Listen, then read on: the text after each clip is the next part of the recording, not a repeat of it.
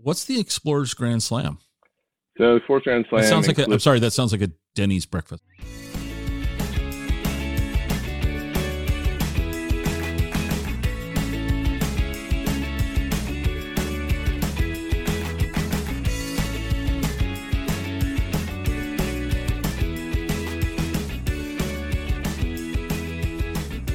Welcome to the Exploring Washington State podcast. Here's your host, Scott Cowan.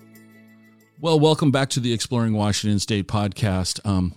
Full disclosure, I'm recording this in the morning, and Andrew Hughes and I are sitting here having coffee while we talk. And so whenever you're listening to this, drink coffee because that's what you should be doing. Andrew, first off, thanks for making this happen. You've been great at communication, and I'm going to kind of just give a super, super high level what I know about you, and then I'm going to ask you to fill in the blanks. You climb a lot of mountains. Tell me more. Yeah, I do. But I didn't start. Until my mid 30s. I grew up in the Northwest, kind of in a small Paulsbo for those who are from the Northwest, a little Norwegian town. We grew up in a farm over there in Big Valley, which sounds very idyllic. Ran a bed and breakfast for basically my entire childhood. So, okay. My initial kind of exposure with the nature was literally running up behind in the hills with the black bears and kind of like making forts in the old logging kind of cabins that had kind of become dilapidated in that area, and heading over and doing camps over the Olympic Peninsula. But I think for anyone who's a Northwesterner, you kind of always have Rainier in your eyes and your heart. It just sits on the horizon, and kind of part of the Northwestern identity a little bit. Like whether you climb it or not, it's just there. So right.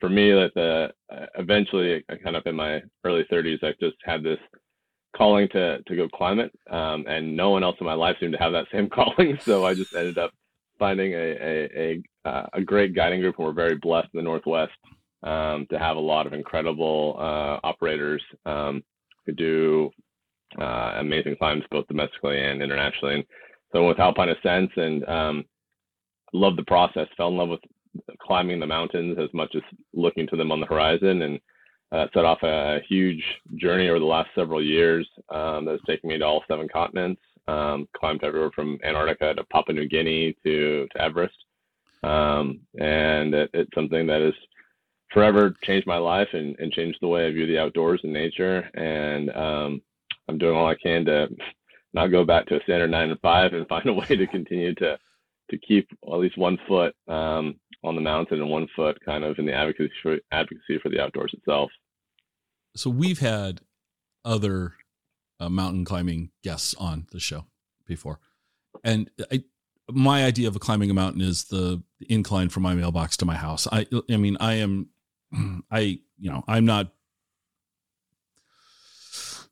Not for me. But to be fair, that can be a mountain in itself. I mean, like, I don't know, snow a few weeks ago, I could barely walk to my car outside. So we got at our place, we got over 3 feet in less than a day, which I've never lived anywhere in my life with this much snow on the ground. I see it in the mountains, but not in my driveway. But the point though is that I'm picking up this kind of thread between you and past guests, which is, it almost seems like, and in the word I'm going to use is a negative word, and I don't mean it to be negative, but it's almost like it becomes an addiction. Like you're compelled to keep climbing. And one of our guests has told me he's summited Rainier, I think 13 times. Don't quote me on that if I'm wrong, but it's more than a dozen and less than 100. Okay. That's a lot of times. You went and you wait to your 30s and you go climb Rainier, and now you've traveled the globe. That's commitment. Yeah. You don't just go do that. You don't like, hey, let's go to Everest tomorrow. Yeah. I agree. I think we all get different callings in life sometimes. And I always say, like, when I started climbing, it was very adversarial. It was like me versus nature, me versus the mountain. And I think a lot of people come in there because it's about like trying to conquer something because maybe you've lost control about something else in your life. And so you're trying to take control over nature. And I learned very early on the humility of great heights and the importance that the Mother Nature and the mountain is the one who dictates and decides whether you reach its summits or not. And so there was this growing up, I think, as I climbed up mountains that changed it from this adversarial relationship to almost a communion and a connection. And so the way I kind of think about it when I talk about climbing for me is that if you are somebody of faith or religion, you go back to church maybe on a weekly basis to hear the sermon. And if and that's something that I feel at the outdoors is as well, is that you go back because you want to be reminded and grounded in kind of that communion with, I think, a special place. And we were very lucky that for all of us, it's simply outside our door usually, because it doesn't have to be big mountains to be in the outdoors or natural spaces. And then for Everest itself, it's kind of, I always use it as a pilgrimage. I think other people really put it, like sometimes it gets a bad rap. It's used as like a cocktail mountain where people want to like basically like conquer it and then go back and like go to a cocktail party and talk about it. For me, it was a very personal and kind of spiritual thing to do because Nepal itself is a beautiful and spiritual place, and climbing it is a huge privilege and an opportunity to, I think, pay homage to the history of climbing and also to a very special mountain. I mean, if you're Muslim, you go to Mecca. If you're Catholic, you go to the Vatican. Everest may not be the most technical, and it always kind of gets debated as to like K2 is the mountaineer's mountain, but it's still the highest mountain on earth. And to go there and pay homage to it was like a calling that I had to do at some point in my life.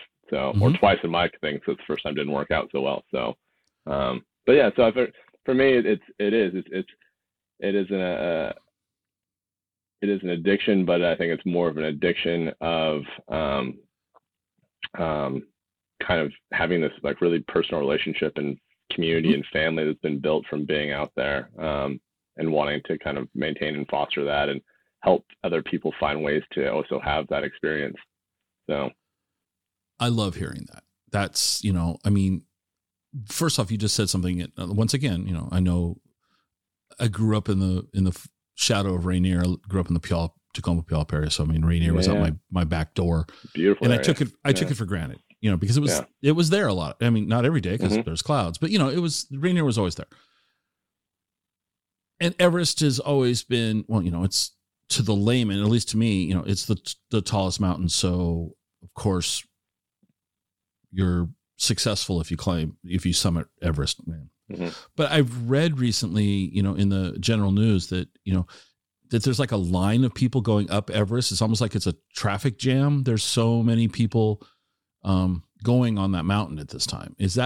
Did you experience that kind of sort of? Yeah, I think like it's a really complicated mountain, right? So like and I think it's complicated in the way that the media doesn't necessarily always, like this year there wasn't a ton of coverage on Everest because there wasn't a lot of carnage and there wasn't a lot of death. Like I was on the mountain in 2019 when NIMS took that photo on the summit with the lines going along the summit ridge, and you had one of the highest death tolls on that, and it was a lot of chaos. But what's focused on oftentimes is not the mountain itself and the route and the conditions, but the people on the mountain. Okay. And I think it at times, and I think NIMS came out later on and talked about this, is that with climate change itself, you see the impact that's happening when it comes to what was once a really wide summit window. So usually on Everest, you would have, starting in early May, the ropes would be able to be set to the summit by the incredible Sherpa and high altitude mountaineers from Nepal that do that. It's rotated between different teams who kind of like put forth like their best to go do that. And then you'd have like 2 to 3 weeks where you'd have several windows of multiple days for people to kind of like scatter themselves and coordinate. And what's happened, especially in the last few years with climate change, is you have these smaller and smaller weather windows where in 2019 you legitimately had maybe 1.5, maybe 2 days available, and so you still have the same amount of people on the mountain, but now you're trying to everyone is basically kind of gets bottlenecked up into a specific place on the mountain waiting for that moment, and so it creates these kind of traffic jams, but it's really only on the upper part of the mountain. Okay. And it's really only during the summit push. The rest of the time on the mountain, people are kind of doing their own rotations and training, and it's not there. And it's almost the nature of the mountain itself. There is really only one route once you kind of leave Camp 2, up the Lhotse face, through Camp 3, up to Camp 4 to the summit. It's kind of like it's like driving on an old country road on a mountain where there's only one lane. You know, you got to kind of slow down and find ways for people to pull off to get around you. And that's kind of like how Everest is. It's on that last day, everyone is trying to get up there, and everyone's helping each other out usually as best as possible. It's just kind of, it's the nature of it. For me, I didn't mind it. This year, we definitely still had maybe a couple hundred people on our summit push, but you're also moving at such a slow pace. You're not running up there, that for me, going slow and having people in front of me or behind me didn't matter when everyone was moving at the same pace. There's one crux kind of where the Hillary step used to be, but besides that, you kind of like, I took it as an advantage of like taking a few steps and then looking around at the most beautiful place that you're ever going to see at that altitude. And so I think there is definitely an issue with people who are there for the wrong reasons and who have not put in the years of time of preparing and are just kind of paying to be pulled up the mountain. And you see that. And you see a lot of people get that summit fever and push and create dangers for themselves and the people that are supporting them and around them. But I think the weather and the climate change is the bigger issue, because the lines are a product of that, because changing the weather windows. And so you're getting people to have less days to climb. Like this year, there was, I think, 2 to 3 days where there should have been like 7 to 10. And so even we had the summit with our small team of like 7 to 10 people for half an hour by ourselves. So like, it wasn't like a huge crowd up on the summit, and we left only because we wanted to get down safely. But I do think like the greater conversation is, how do we ensure that the people are properly trained to go up the mountain, to not create risk for themselves and for the Sherpa and Nepalese that are helping them climb? And how do we also deal with climate change issues that are changing the entire face of the mountain, the glacier, and creating these weather windows that are really making it more and more prohibitive and lowering the rates of success every year? Sorry for the long answer, but it's a very like complex issue, and a lot of people kind of see what the media gives them, because it gets like that late May, you get that like news article that comes out kind of every year about, and they're hoping for that, and if it doesn't happen, you never hear really about Everest, which is, I think, it's like known as good news sometimes.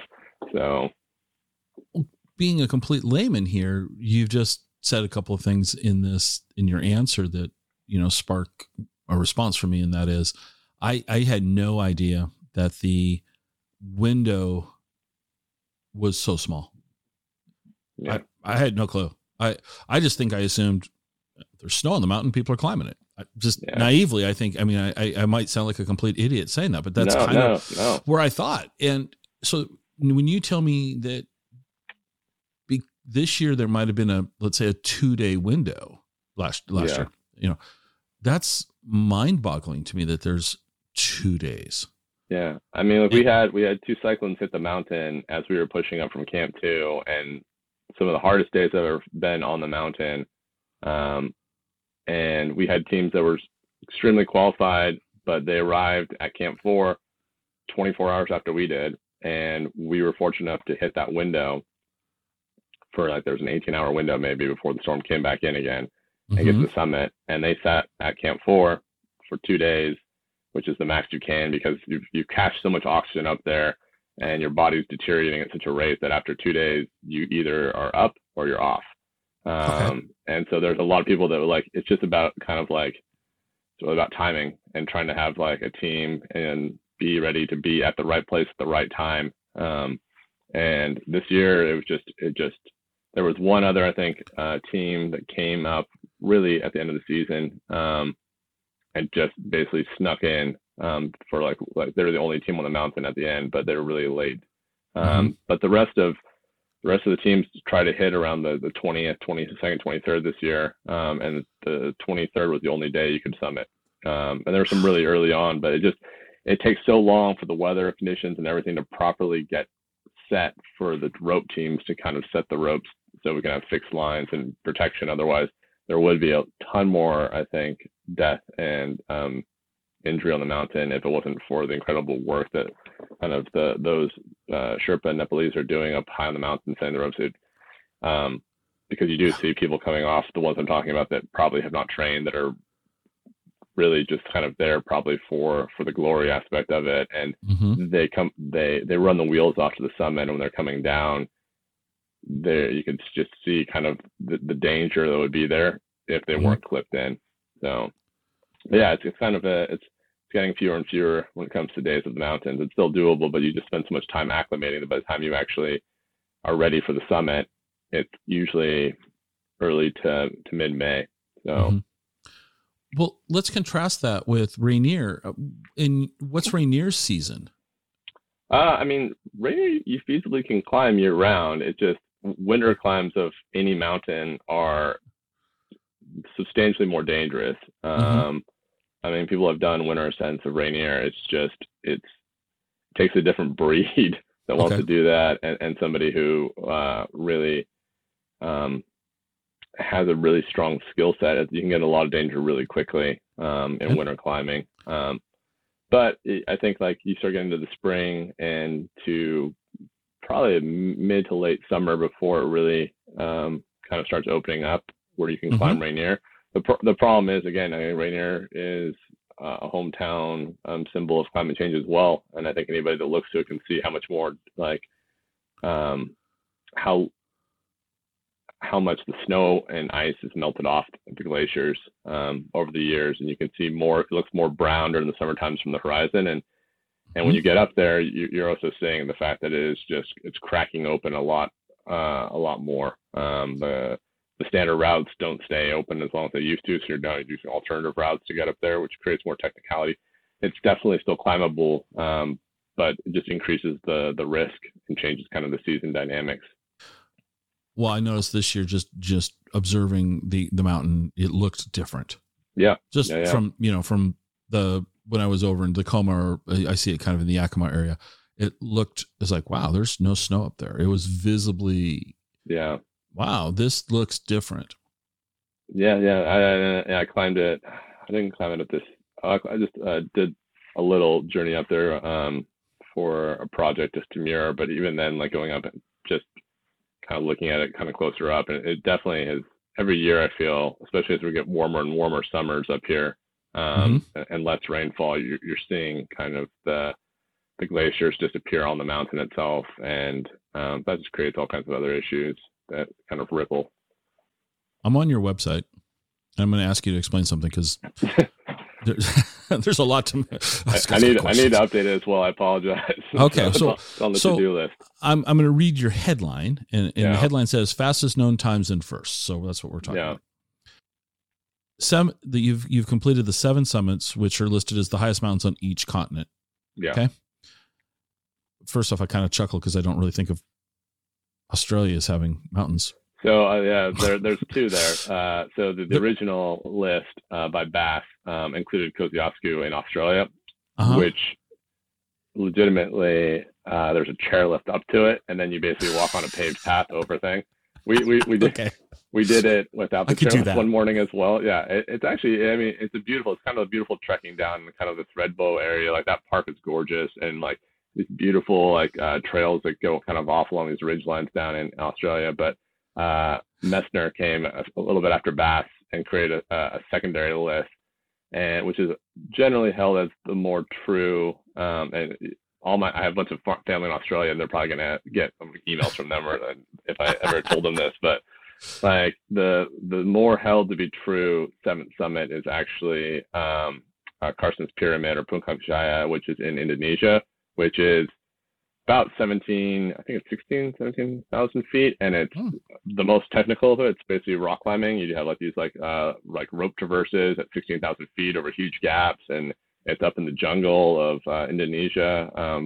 So that's actually the more true seventh summit. Some people will just claim the Australian one because they don't want to go do the more technical one, but I did both just to make sure. Yeah. So what are the 7 summits? So for Australia, Oceania, depending upon whose list you're going, Kosciuszko in Australia, or Karstens Pyramid in Indonesia, are the debated ones. Then you have Denali, up or formerly as McKinley in Alaska for the North America, Aconcagua down in South America, looking in Argentina and the Andes. How tall is that? Approximately, what's that? That's over 22,000 feet. It's the highest mountain in the world outside the Himalayas. So it's pretty big. It's usually used as a mountain that most operators will recommend and want their climbers to do before going to, say, do Everest. And so if you're just want to climb Everest, it's like one of those prerequisites they want you to do, because it's not a very technical mountain, but the altitude itself is a technicality. Mm-hmm. So they want you to climb that mountain to see how your body, so you're not using O's. So just to see how your body reacts and to train your body how to take care of yourself at altitude, over like a 2.5 to 3 week usually expedition, depending upon what weather conditions are. But it's beautiful. And then afterwards you're in Mendoza, where there's great Malbecs to drink wine. So I mean, not a bad place to go for not a bad place to recover from. Okay, exactly. All right. And so and then kind of popping over to Africa, you have Kilimanjaro, which a lot of people also use as kind of their entryway to like bigger mountains. Mm-hmm. And it's also stunning. And then heading up to Europe, you have Elbrus, which is in Russia, but is about 18,000 feet. It's also the highest volcano there. Some people, if you move over to will consider like Mont Blanc, because it's the highest mountain in Western Europe. I've climbed that as well, but I thought that was a pen company. Yeah, it is. It's a great pen company as well. Sorry, but Elbrus is also not extreme. I mean, any mountain can be hard on any given day, but you can actually it's a fairly doable mountain, I think, for a lot of people, as a good kind of training point as well. Okay. And then you move down to Antarctica, pop all the way back down. You have Mount Vinson or Vinson Massif, which is just in the central kind of continental ice mountain range. I can't remember the range right now, but that's not too tall. But that mountain, and because it's Antarctica, can be extremely demanding and challenging. It's the coldest place I've ever been in my life for a long period of time. And then, of course, Everest wraps you up for Asia. And then there's the 6 the volcanic summits, which are the highest on each continent. So you've named a couple of those, and I'm going to skip over that because you just named some monster climbs. Yeah. But what I don't know is, what's the Explorers Grand Slam? So Explorers Grand Slam. I'm sorry, that sounds like a Denny's breakfast. I'm sorry. Yeah, and I remember bad.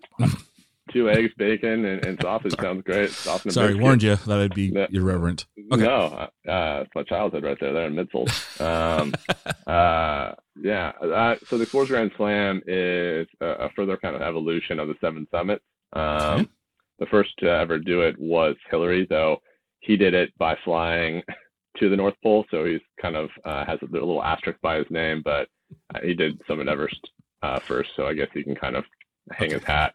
So what it essentially includes is the 7 summits that we just kind of mentioned, and then also reaching both the South Pole and the North Pole, generally by your own means. There's a small differentiation. So there's about 20 people who have ever done full traverses, which I have not done. So those people have kind of done Antarctica and North Pole traverses fully across from the outer shelf, say from Hercules Inlet or from some other aspect that is basically agreed upon that is on the outer side, and then they traverse to the poles.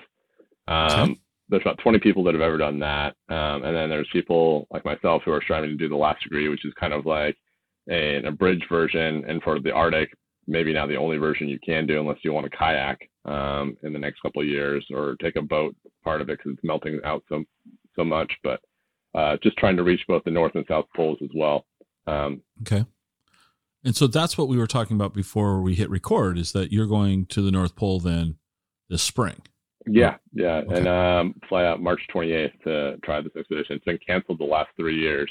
So it's kind of indicative of how hard just logistically it is to make it happen. So one of the things that you said before we hit record that was, interesting to me was you were talking about tracking people on their GPSs so this last 16 miles that you referenced, which 16 miles doesn't sound it's 16 miles. Okay, it can be done. But we're doing it on ice. And not only that, you were saying that when people are sleeping, the ice keeps shifting so that they could be gaining or losing or going off, going to the east when they need to be going to the west. Yeah. But you mentioned you're sleeping. You want to make sure you're trying to sleep on old ice versus new ice. Yeah. How does one tell the age of ice? Yeah. So there's ways to kind of tell if you're looking at the floats, because it's kind of like puzzle pieces in the Arctic. Generally, from my knowledge, because I've never had to actually sleep on it yet, so I'm looking forward to like learning hands-on a lot more. But my understanding is it's essentially, it's kind of you don't want to be on the outer edges of these things. So the older ice is what is essentially the core, and then these cores are these big floats that are kind of connected, and you're staying away from the areas that are forming just based upon seasonal or more of sense as the day. I mean, it's 24-hour daylight, but the outer edges are going to be much thinner where those kind of breaking points have happened. So you're trying to find large chunks of these floats, large puzzle pieces, and then in the middle of that's where you're going to set up camp. Because we're not drilling in, and it's not kind of like on, say, like Denali, where we're kind of wanding out to make sure that we're not camping over crevasses or something like that to like set our camp perimeters. We can't do that with the ice. We can't drill in to see how deep it is. And so it's kind of more reading the environment around you and then determining kind of a safe zone in which to kind of set up camp and keep yourself so in the middle of the night it doesn't split open underneath you and you get a cold shower that you'll never forget. Or come back from. Yeah. Okay. First off, you have you're far more brave and courageous than I'll ever be. Even if I was in shape, I'm like, I don't want to do any of this. As far as I'd be terrified to do it. It's not that I don't want to, I'd be too scared. I wouldn't get out of my fear. But that's something that you also kind of reference on your site is self-mastery, shall I say, of your mental state. I'm basically admitting to having a weak mental constitution for anyone that's listening to this show. And you've got a headline saying, doing away with self-doubt and things like that. How have you managed that? How have you, I mean, I think you must be scared. You must be scared on any of these events. Good. Yeah. I think I think people to say they have no fear, I'm afraid of, to be honest. Okay. Like I would never want to climb with somebody that had no fear, because I feel a lack of fear is also kind of a lack of respect. And I think it's about like redefining your relationship with fear and discomfort. And for me, it's almost like a form of meditation. Going out there, you're daily kind of meditating and working through. It's for those who like practice yoga or doing like that, your daily practice. So no matter whether we're on the mountain or whether we're in life and like applying for a new job or applying ourselves or starting a new company or asking that person out that we have feelings for, like those are all kind of daily meditations on how we deal with fear, discomfort, like self-doubt. That's not to say we're getting rid of those things. It's saying like what we're going to do with them when we face them today and what is our relationship going to be with them. And so for me, especially in the world we live in today, where we're always trying to find ways to make things easier, make things more comfortable.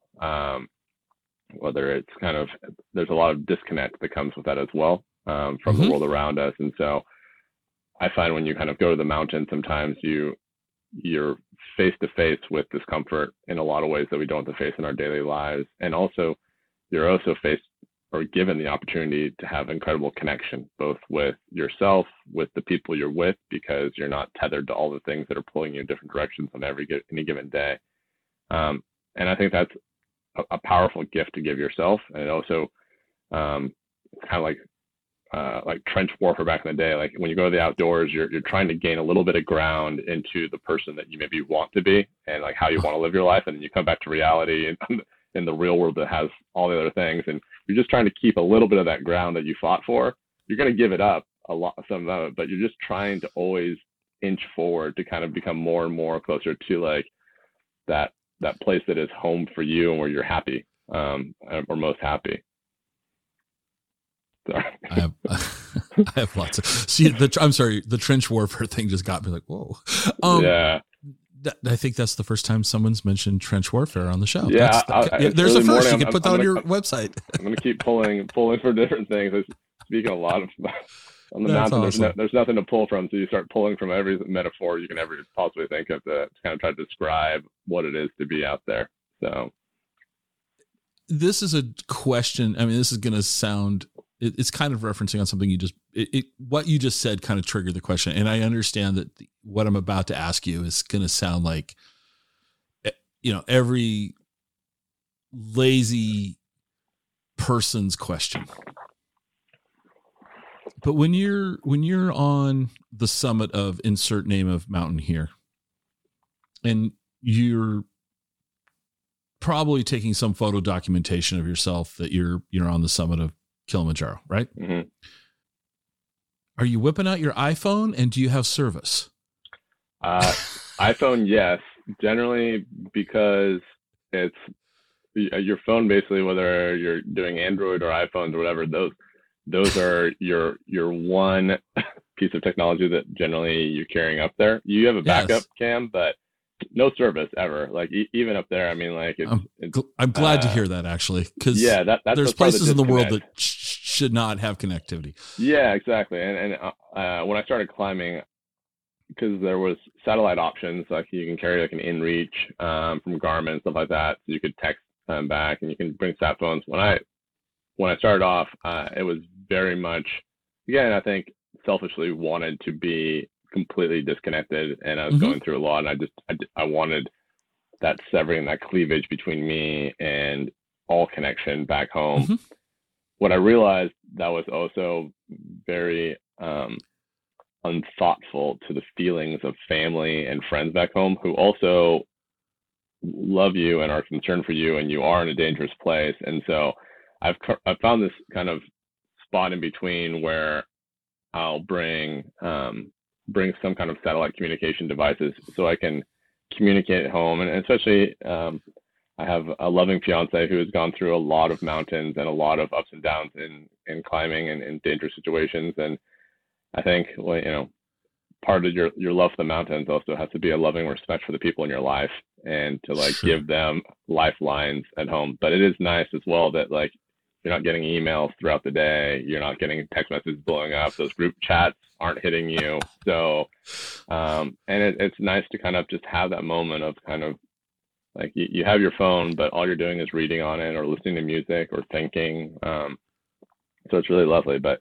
they are actually, it's great because batteries are getting better, and cameras are getting better on most phones. Most of my stuff I take is on my iPhone when I'm on the mountain, just because the best camera you can have is the one you're actually going to use, and ounces become pounds the higher you climb. And so if you can make it work with smaller, and it's definitely you're not gonna be able to blow it up to a Jimmy Chin kind of poster, but you can definitely still make beautiful things to kind of share your journey with friends and family back home, right, with kind of smaller devices. That's just the way my brain works. You're telling me about this meditative component to it, and I'm like, well, does your phone work on the top? I mean, yeah, I know logically the answer better be no. I mean, honestly, people when I post things and share kind of stories on social media, they're like, how did you ever service? And I mean, I think it's, but I understand it because in a way it's something that connects, right? So like you see the use of a phone or something like that on the mountain, and it's like we're always looking for ways to kind of understand the situation. And so like how we go to the bathroom, like what do we do with those things, like what kind of technology, how to use your phone, all those things like are kind of ways that kind of bring environments and locations that maybe are unknown into a known. And I think that's helpful because, and I love that because it just creates an opportunity to start talking about all the other aspects of it as well. So. Right. You mentioned your fiance. Yeah. Did I think so. The story of how we heard about you is that my daughter, Mackenzie, I think stumbled across you on social media. So she, cause she's our social media, we call her our social media maven. Yeah. And so she's out there doing a lot of, like, oh, this individual this is a cool story. Let's talk about that. Scott, you talked to them and all that. And very helpful. Yeah. I want to say that there's a story there. Yeah. I mean, Lauren has been an exceptional partner, and I don't think I could have climbed, especially the way I've climbed the last few years without her. I think she's made me a better climber because of her being in my life. Okay. There's just, you kind of like, you change kind of your risk and you become more, I think, thoughtful about the way that you approach mountains when you have someone or something you want to come home to. And I don't think I would have been able to kind of be as inspired, but also make the right calls at the right time during the last few years where there was crossroads in that decision-making process without her in my life.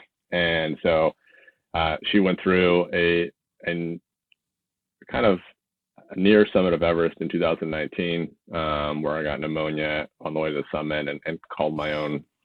I was at 20 Camp 2, was like 2 days away from the summit basically, and just something didn't feel right. And I think the old me would have been like, I'm not going to tell anybody. I was going to kind of put it down, and that's the year that everyone was dying on the summit because they couldn't get off, and it was just kind of just a horrific year with people dying. And I feel like without her and without kind of that humility that I'd gained through other experiences, I might have pushed upwards, and may not be here talking with you this morning because of that. So, but I was also at peace with that, knowing that I was making the right call because I was going back to her and my family. And so this year when I went back to Everest, it felt only right that if I made the summit, I knew I wanted to propose to her.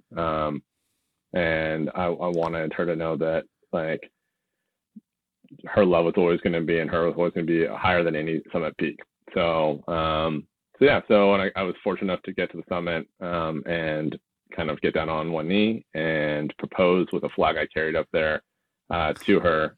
Didn't tell her I was doing any of this. I just kind of brought the flag back down. People on the summit knew about it, but no one else did. And then we got back here to warmer weather, and she was back here waiting for me. Took her out in Lake Washington on a beautiful summer day and gave her the flag wrapped up in a photo of me holding the summit flag on the summit of Everest, and proposed to her at sea level. So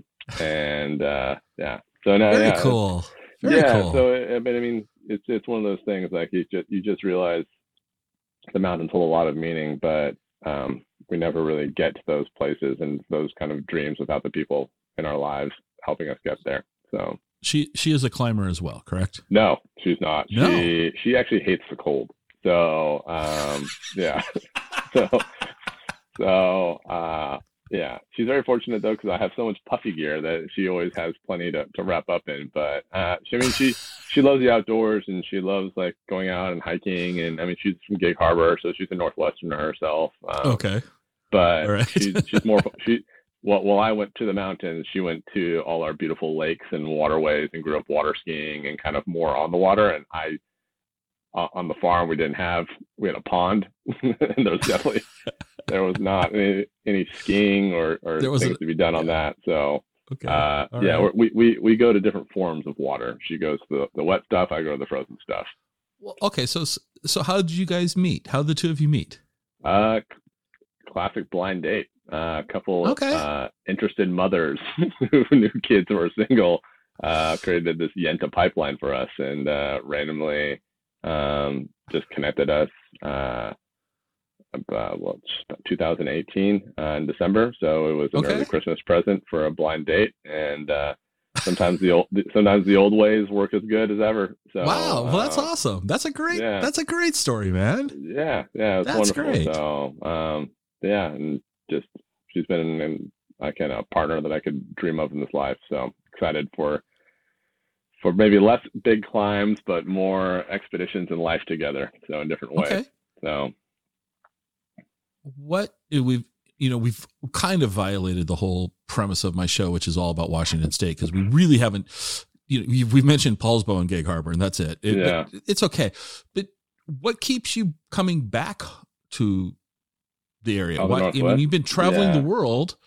Why do you keep coming? I'll say home, but why do you keep coming back? Home. Okay. I mean, I think if you look at the history of mountaineering, it is, and especially, mountaineering for the United States, it is deeply, deeply rooted in the Pacific Northwest and Washington. I mean, the Whitakers and the Hornbunds of the world, the Steve Swenson for like ice and rock and mixed climbing. I mean, these guys are legends, and they're all locals. And so you look at some of the top guiding companies in the world, from Madison Mountaineering to Alpine Ascents International, they're local here as well. And there's just an incredible community here. And I think like there is few places in the world that can come close to what the Northwest has to offer when it comes to a diverse outdoor experience, whether you like rock climbing or skiing or just kind of trekking and hiking, or you want to be out on the waterways or go out to the oceans and go surfing. There's just it's a place that I think breeds many different paths and opportunities to connect with nature, which I think is extremely special. A lot of places and a lot of people that I've met come from unique places. I mean, I'm people from Chicago. They're not climbing mountains in Chicago. Like, they have beautiful lakes, but and that's one of the things. And you have Colorado, people like knocking out 14ers all the time, and they have beautiful rivers as well. But we have the ocean, and we have these waterways as well. And so you start like kind of the more you see, the more you appreciate the unique spaces that we have here in Washington State. And I think it is something that, like you talked about earlier, when you live so close to something, sometimes you forget how amazing it is. And I'm no different about that. I mean, that's why tourists usually see more of a city than the person that lives in the city. But I think the Northwest in particular is such a bountiful place when it comes to being active and being able to connect with the great outdoors. So I keep coming home because there's no place like home. So I'm going to tell you that your answer disappoints me. I would have thought you would have said coffee. Yeah, I mean, I have, this is like my third of these, I think, this morning. Like my loving fiance, knowing me and what I need in the morning, has gotten me a larger cup over the years. My cup continues to grow. It's going to be like an SNL skit eventually, where eventually it's going to be like a bucket sitting in front of me, just sitting on interviews. But coffee is life. Coffee, great music scene, like all the things that, I mean, there's lots of stuff here that I love. So okay, so let's we're gonna come back. I've got a couple more outdoor questions, but let's, just because you said coffee and music, let's just go there. Where do you go for coffee? What do you enjoy? What's your coffee? What's your go-to? Do you have one? I mean, I'm pretty basic. I'm a drip guy. Like, it has caffeine in it. I'm pretty stoked on it. Right. I mean, there's so many great coffee shops, like even around where I'm at. Like, I mean, Lighthouse Roasteries is just up the way from my house here. I'm in Fremont right now. We're moving to Montlake, but I mean, there's just there's Fuel in Montlake, which we've already gone to like multiple times, and like there's one in Wallingford as well. But there's just countless spots, and I mean, I'm not above like popping into Starbucks as well on our dog walk. I mean, our little Frenchie loves a puppuccino, so I mean, like Stoneway Cafe is like in Fremont for me is like a go-to and a great meetup and good food. Next door to that, like the Mir building has a wonderful cafe with all their great like that. I mean, like I think there's such a bounty. Like if you go to any neighborhood, you could spend probably about, I don't know, 2 to 3 weeks of mornings trying new spots for coffee. And there's such heritage, like just the Northwest. Like we like came upon this great roastery from Portland, Proud Mary, which has like small batch stuff. I mean, like I don't really. I've never heard of them. Yeah, I mean, I don't drink a lot, but like but coffee is like my small batch and like kind of like all, because again, in the mountains, coffee is one of those small pleasures that like it's not great coffee, but like Vias from Starbucks are literally gold. I've traded for food with those little packets up there on Denali. Like, so it's the old barter system. Okay, so that opens up a question. So yeah, because like you said earlier that, you know, ounces become pounds as you gain in elevation. Yeah. And you're telling me that summiting Everest isn't just like, well, we're going to do it today and it's all day. And if I don't get my coffee today, well, big deal. I'll be back tomorrow and go to Starbucks. Yeah. Are you literally packing Vias up there or what do you? Okay. Yeah. I mean, so like there's medical good reasons beyond simply the morning indulgence. So the higher you go up on big mountains, your body conversely tricks you into thinking that you need less water and less food. It's essentially trying to because you have to burn energy to use all those things. So it's sending like messages that it's trying to conserve your main core organs and abilities. And so you lose your appetite when you most need it because your body is like demanding more energy than ever at high altitude, and you also need more water, but you're drinking out of the same bottle for 3 weeks straight and it's starting to taste funky, and like you're like all the hydration things, your taste buds change. But coffee always tastes good for me, and maybe it's not for everybody, but like it is a great way of actually hydrating yourself, because you can kind of like also cover up some of the taste of the ice you're melting that might not be that great. And caffeine actually also helps with AMS.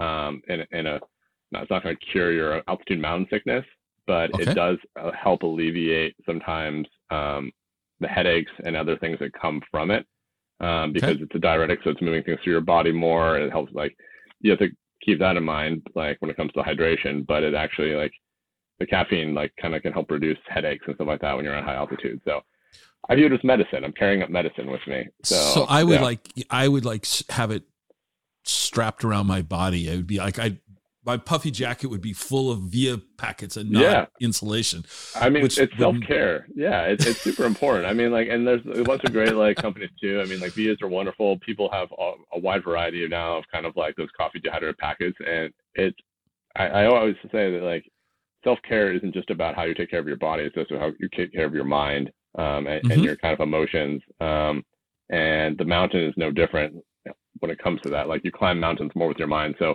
a small comfort and a small thing that makes you happy, like a hot cup of coffee in the morning or in the afternoon, or basically just sitting in your tent waiting for that weather window, is a way to kind of soothe the soul a little bit and then find some serenity amidst the storms. So you just kind of, it makes you feel at home a little bit. Yeah. Well, that's awesome. So the other thing you mentioned was, you know, our local music. Yeah. What do you listen to?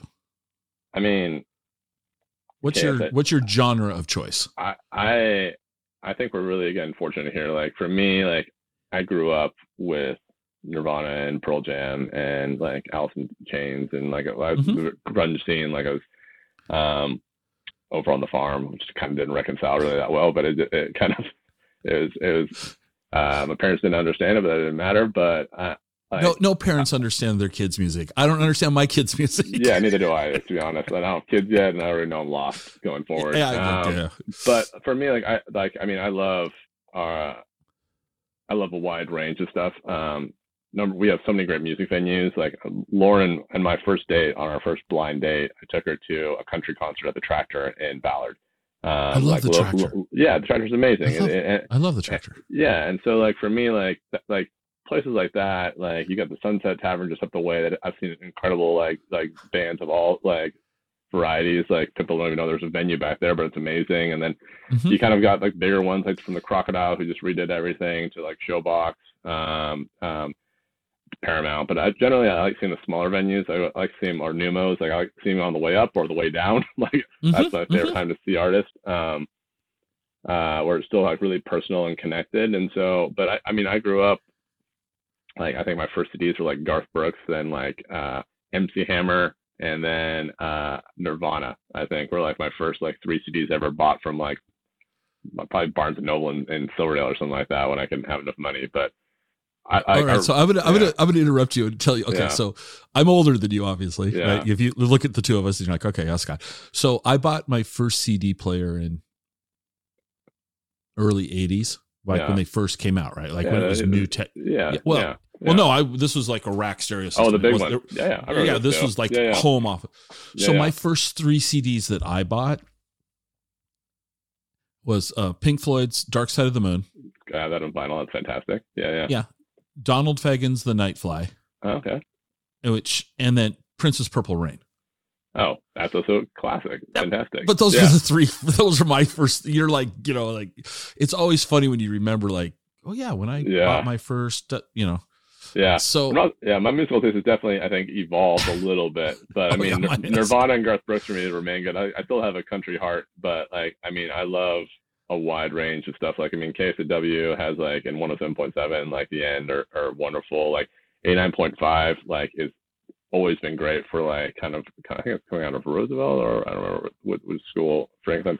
But like, yeah, but that station has been around for decades, and it was like my first exposure to house and electric and stuff like that, which is good when you need to do long training sessions. And then of course, like KXP, like 90.3 is just a gift to the Northwest. Like the variety of music, like everything from like reggae to new artists to just, and everything in between is just, it's amazing. So I think we're just really fortunate to have so many great radio stations here that give so much exposure and platforms for people. And I've had friends from my hometown, like, end up going to the music industry, and like I've watched them play at the Tractor now, or like at different venues. And it's special to see kind of I think a community in the Northwest that really supports kind of artists and gives them a lot of really beautiful, unique spaces to kind of like show their art. Give a shout out. Who is your friend that played at the Tractor? Oh, yeah. So Megan Grandel, who played there years ago. I think she's still playing. I've kind of, COVID's kind of thrown off my last 2 years of artists. And Lydia Ramsey as well. I've seen her play there as well, both from my hometown. So yeah, but Megan's band is, I think, Lamolo. So she's actually had stuff featured on, I think, different TV shows even that she's played at. But yeah, it's just they're incredible, and it's just amazing to see people that you grew up with kind of realizing their own dreams. That's their own mountain right there. I mean, that's a mountain that I'll never climb either. Like my vocal cords have no business singing notes ever. No, I'm not allowed to sing in the shower. Neither am I. No. I would love to. I mean, that's a gift. Yeah, I have no skills there either. Yeah. I probably could summit Rainier before I could carry a tune. I mean, that's probably, Yeah. But circling back to the mountain component of it, when you're climbing, you need to, my interpretation is like you would need to be in communication with your team. Like you're not walking around with your noise canceling headphones on and listening to music. Oh, yeah. Do you have playlists that you take with you when you're climbing, and is there a soundtrack going on, or? Yeah. You kind of, you're definitely right. I mean, you're definitely not tuning out and putting headphones on. There are places where you potentially can do that, say the Trek-ins or something like that. But I'm usually always a one headphone in, one headphone out, even when that, just because I think I don't want to completely disconnect from the place I'm at. Sometimes I find music helps me connect with places, or creates just another way of creating a deeper connection with it. Like you might go home and that song, because you had one ear listening to the world around you and one listening to the song, it becomes part of this greater symphony of memory, which I really love, because those songs then become connected to the memory, and I can like listen to them when I'm home, and they remind me of the place and the moment that I was in. But yeah, for me, music is so incredibly important when it comes to finding peace and just like sitting on the mountain and part of that process. And I'm generally not like rocking out on the mountain a ton, but like rock climbing is different. Like, I mean, like I don't do a ton of rock climbing, but like kind of heading out, kind of heading to the ski slope when I was younger as well, like listening to a bunch of like kind of like grunge and getting like really excited to go out there and just kind of be up in it. Totally different feel. Like, and I think that's the thing about the mountains itself, is depending upon how you're engaging with them, whether you're trekking or hiking or doing other things, like that maybe changes the soundtrack by which you're going to pair with it. So, okay. Is there a mountain peak, that you haven't done that you want to? What's on that? Is there, okay. Yeah. So is there a bucket list? Yeah. Wish list. Yeah. We'll just, I won't tell Lauren that there is a long list, but there's a long. Lauren, stop listening. Yeah, we'll tell you when to start. Walk away. Okay. Yeah, exactly. Yeah. There's tons about. I mean, like, and I definitely 8,000 meter peaks are, I think, a much more challenging thing to do as you become more engaged in family life and wanting a family. Sure. Because you're gone for 2 months sometimes doing these things. And that's just a substantial amount of time. Life itself, work, starting businesses, all has to kind of stop in a lot of ways. So kind of the transition has been like that. I'm hoping maybe one day to do maybe a couple more 8,000 meter peaks way down the road. But Mount Kenya in Africa is the second highest mountain, but it just looks incredible. And it's been calling to me. Ama Dablam in Nepal is a gorgeous 6,000 meter peak that it's just, it's like the first mountain you really see walking into the Himalayas that like makes you stop and be like, wow, like that is so beautiful. And it's like a few weeks, like, and also like I think the transition is it's more looking at like expeditions that are 3 weeks and less. So there's a lot of mountains that kind of fit within that world, like Mount Logan up in Canada, which is the highest mountain in Canada. It's very similar to Denali and something I would love to do at some point in time.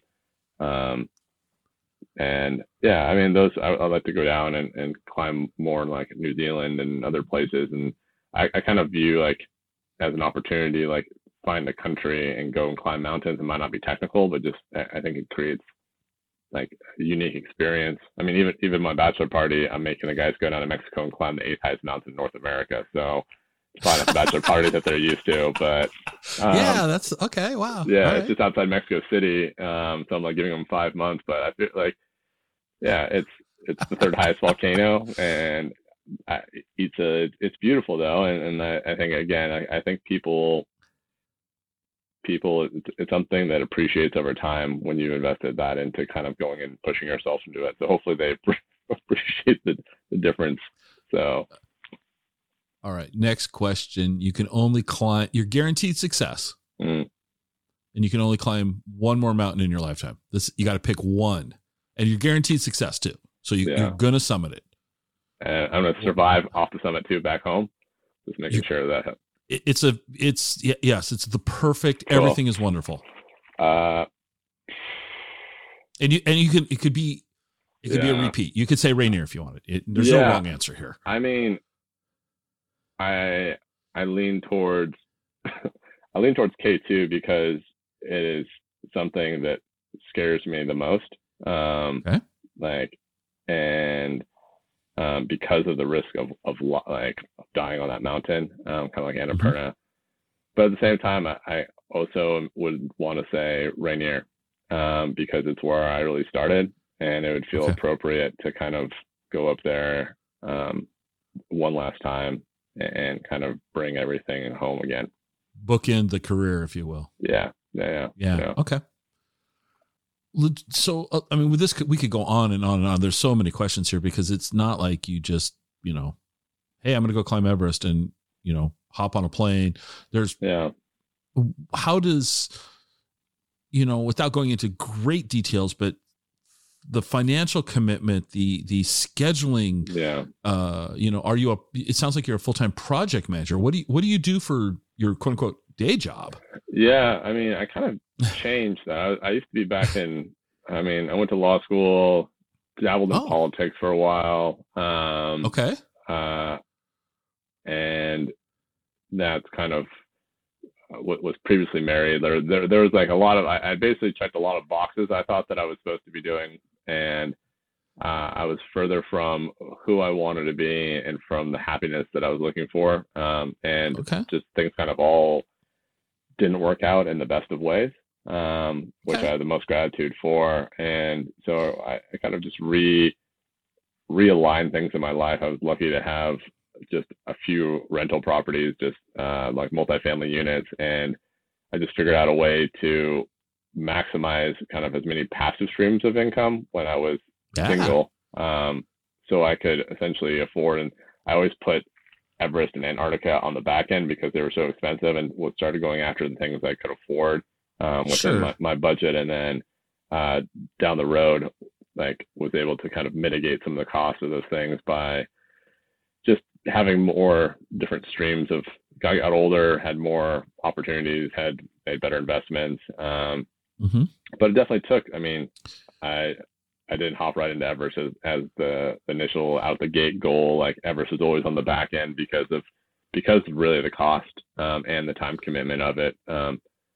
But going forward now, it's like I'm launching a new like outdoor gear company that is a product of all my experience in the outdoors. Okay. And so I've been working with, I started working with just friends who were local designers and engineers in outdoor companies here to help me create prototypes that I could use for my own personal use. And then I realized that people wanted what I was creating. And so now I'm working on there's just a few initial products, and then we'll kind of grow it from there, but hopefully to launch that. But that's, again, a way for me to hopefully keep myself in the outdoors, but via a different path. And the company hopefully will create also like an access fund that can then create scholarships or different funding for people that maybe wouldn't have the same opportunities or that have socioeconomic barriers to getting in the outdoors, because that's the thing that I want to be the next really big expedition of my life, is to kind of pursue that path and find ways to create a more diverse outdoors, which is something that I think will not just good in itself, but it's important for the stewardship of these places, is to have many different vested communities, and the more people we can have connected with a real experience, the more they're going to care about preserving these places as well. So yeah, it's easier to care about something if you've been exposed to it versus just Everest is just a big rock, detachment. What the gear line, what were you going to start with? Are you starting with, you jokingly, you said you puffy jackets, but it's much more technical gear. The stuff coming out of the gate will be much more kind of directed initially at mountaineering, glacial travel, kind of dealing with pain points in those areas, kind of cold weather expeditions, and then eventually we'll transition more into probably kind of hopefully doing collaborations and dealing with other kind of kit and gear as well. But the initial thing was like focusing on the things that were the most immediate issues that I was facing on the mountains, dealing with kind of small details that were kind of not being addressed. So, but that the more I climbed, the more I saw those same issues being dealt with by every climber, whether they were multi-Everest summiters or kind of new into mountaineering itself. So yeah, the company is called Dialed Outdoors. So hopefully it'll launch. I don't know. It's supply chains are very interesting right now when it comes to getting everything I need. But the hope is that the first product will be out by maybe late February or so. And then that's exciting. Like we have, getting close. So hopefully working with this great group out of St. Louis, local, like made in the USA, kind of local source kind of guys. So it also helps with supply chain, not having to go international right now. But yeah, so it's a new learning adventure in itself, but it's fun to find ways to kind of remain in the kind of outdoor realm as well. Mm-hmm. No, that's great.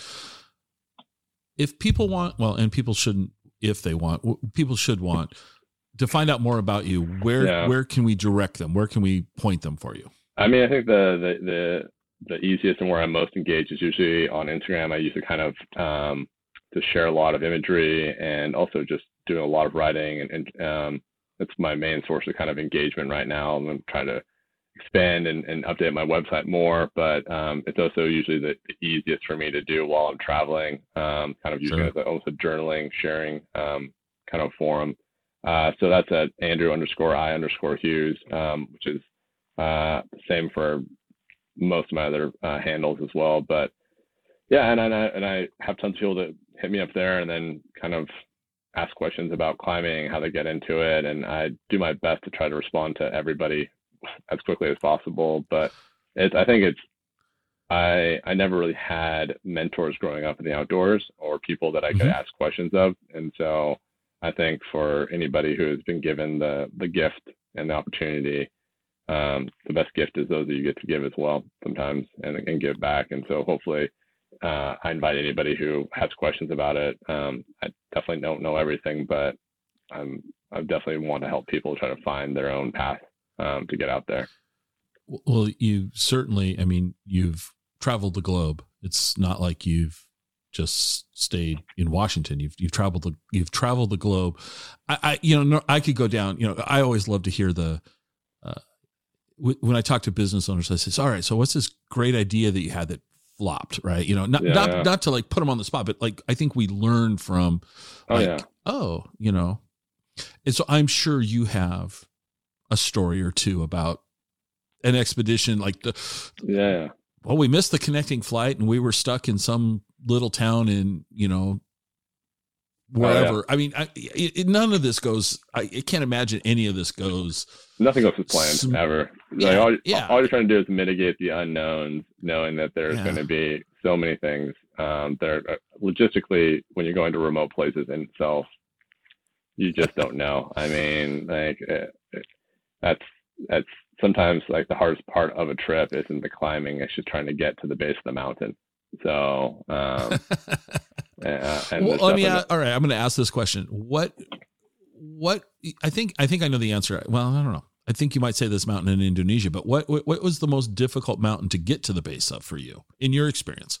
So, I mean, I think it's a tie, between Antarctica, because it's just logistically it's like the mountains we climb there are some of the most remote in the world.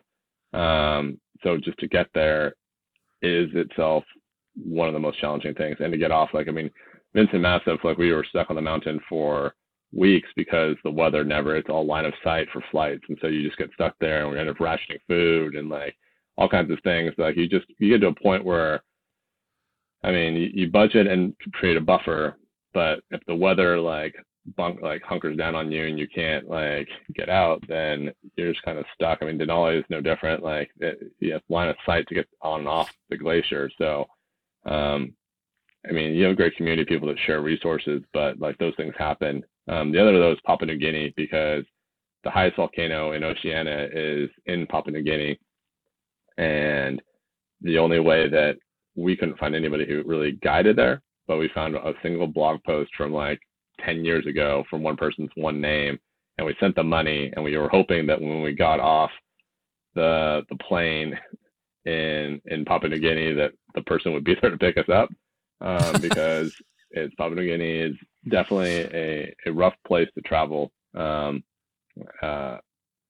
if you don't know anyone. And I mean, there was just trying to get there, like we were leaving from Australia, and so there was someone on the a known terrorist was there, and they basically shut down the airport, and we missed our flight. Then we got to Port Moresby and missed our connecting flight, so we had to have like an armed vehicle take us to this like armed hotel, because there was like some kind of like threat issue in the city itself. And then we got up there, and like, I mean, we don't speak I don't speak the local language, so you're relying purely upon people around you, and you're just like putting your trust really into people, which is great. Actually, this is part of the whole thing, is you put your trust into people that you just met, and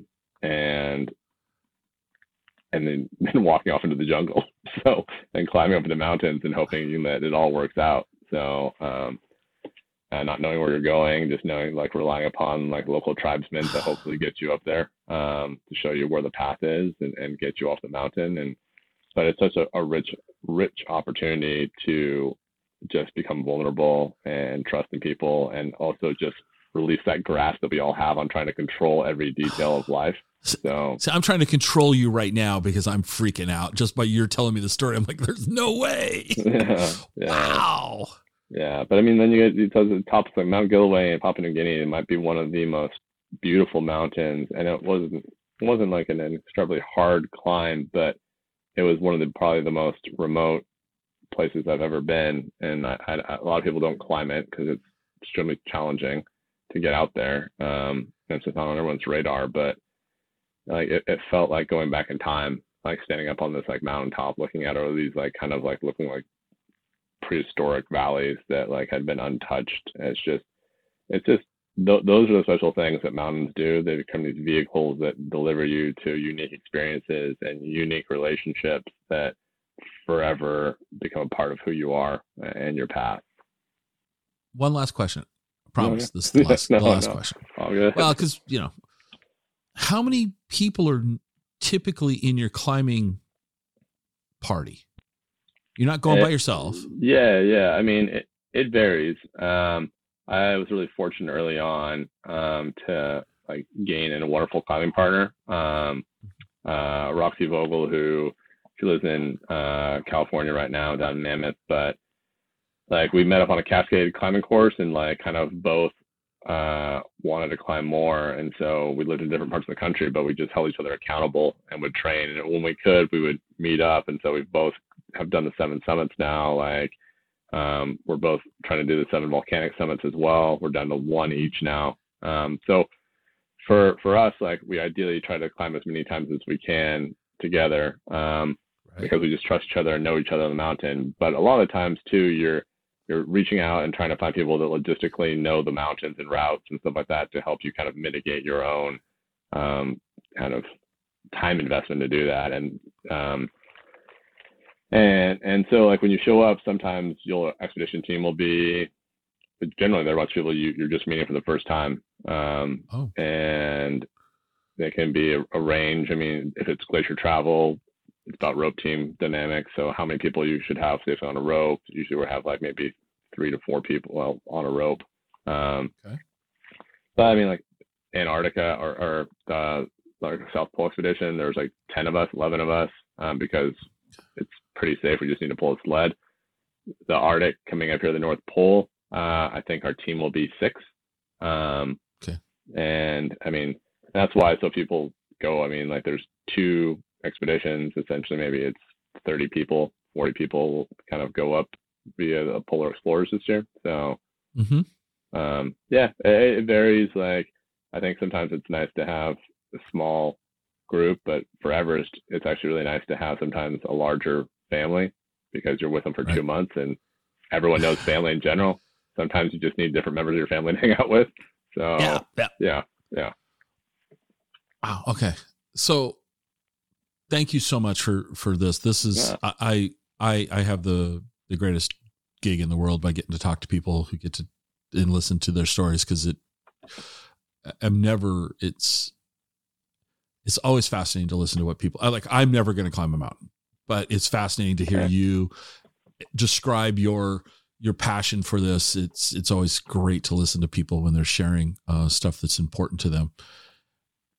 And so thank you. You've been a great guest, and I appreciate that. This is my get out of jail free question. I ask at the end, just to go, what didn't I ask you that I should have asked you?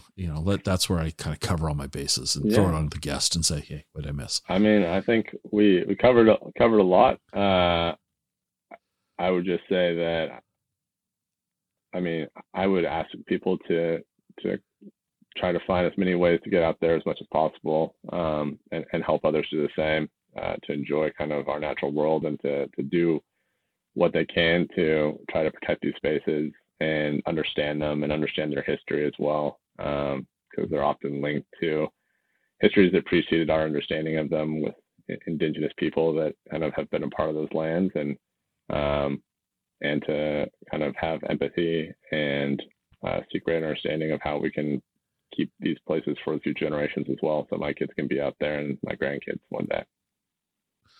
Wonderfully stated. Well, Andrew, thank you so much. Thank you. And I look forward to keep tracking, tagging along on Instagram. Yeah, well, thanks a lot, Scott. And anytime you want to meet up for coffee, you know where to find me. Well, so, now you're talking my language too. Yeah, all right. Take care. Thank you so much. Yeah.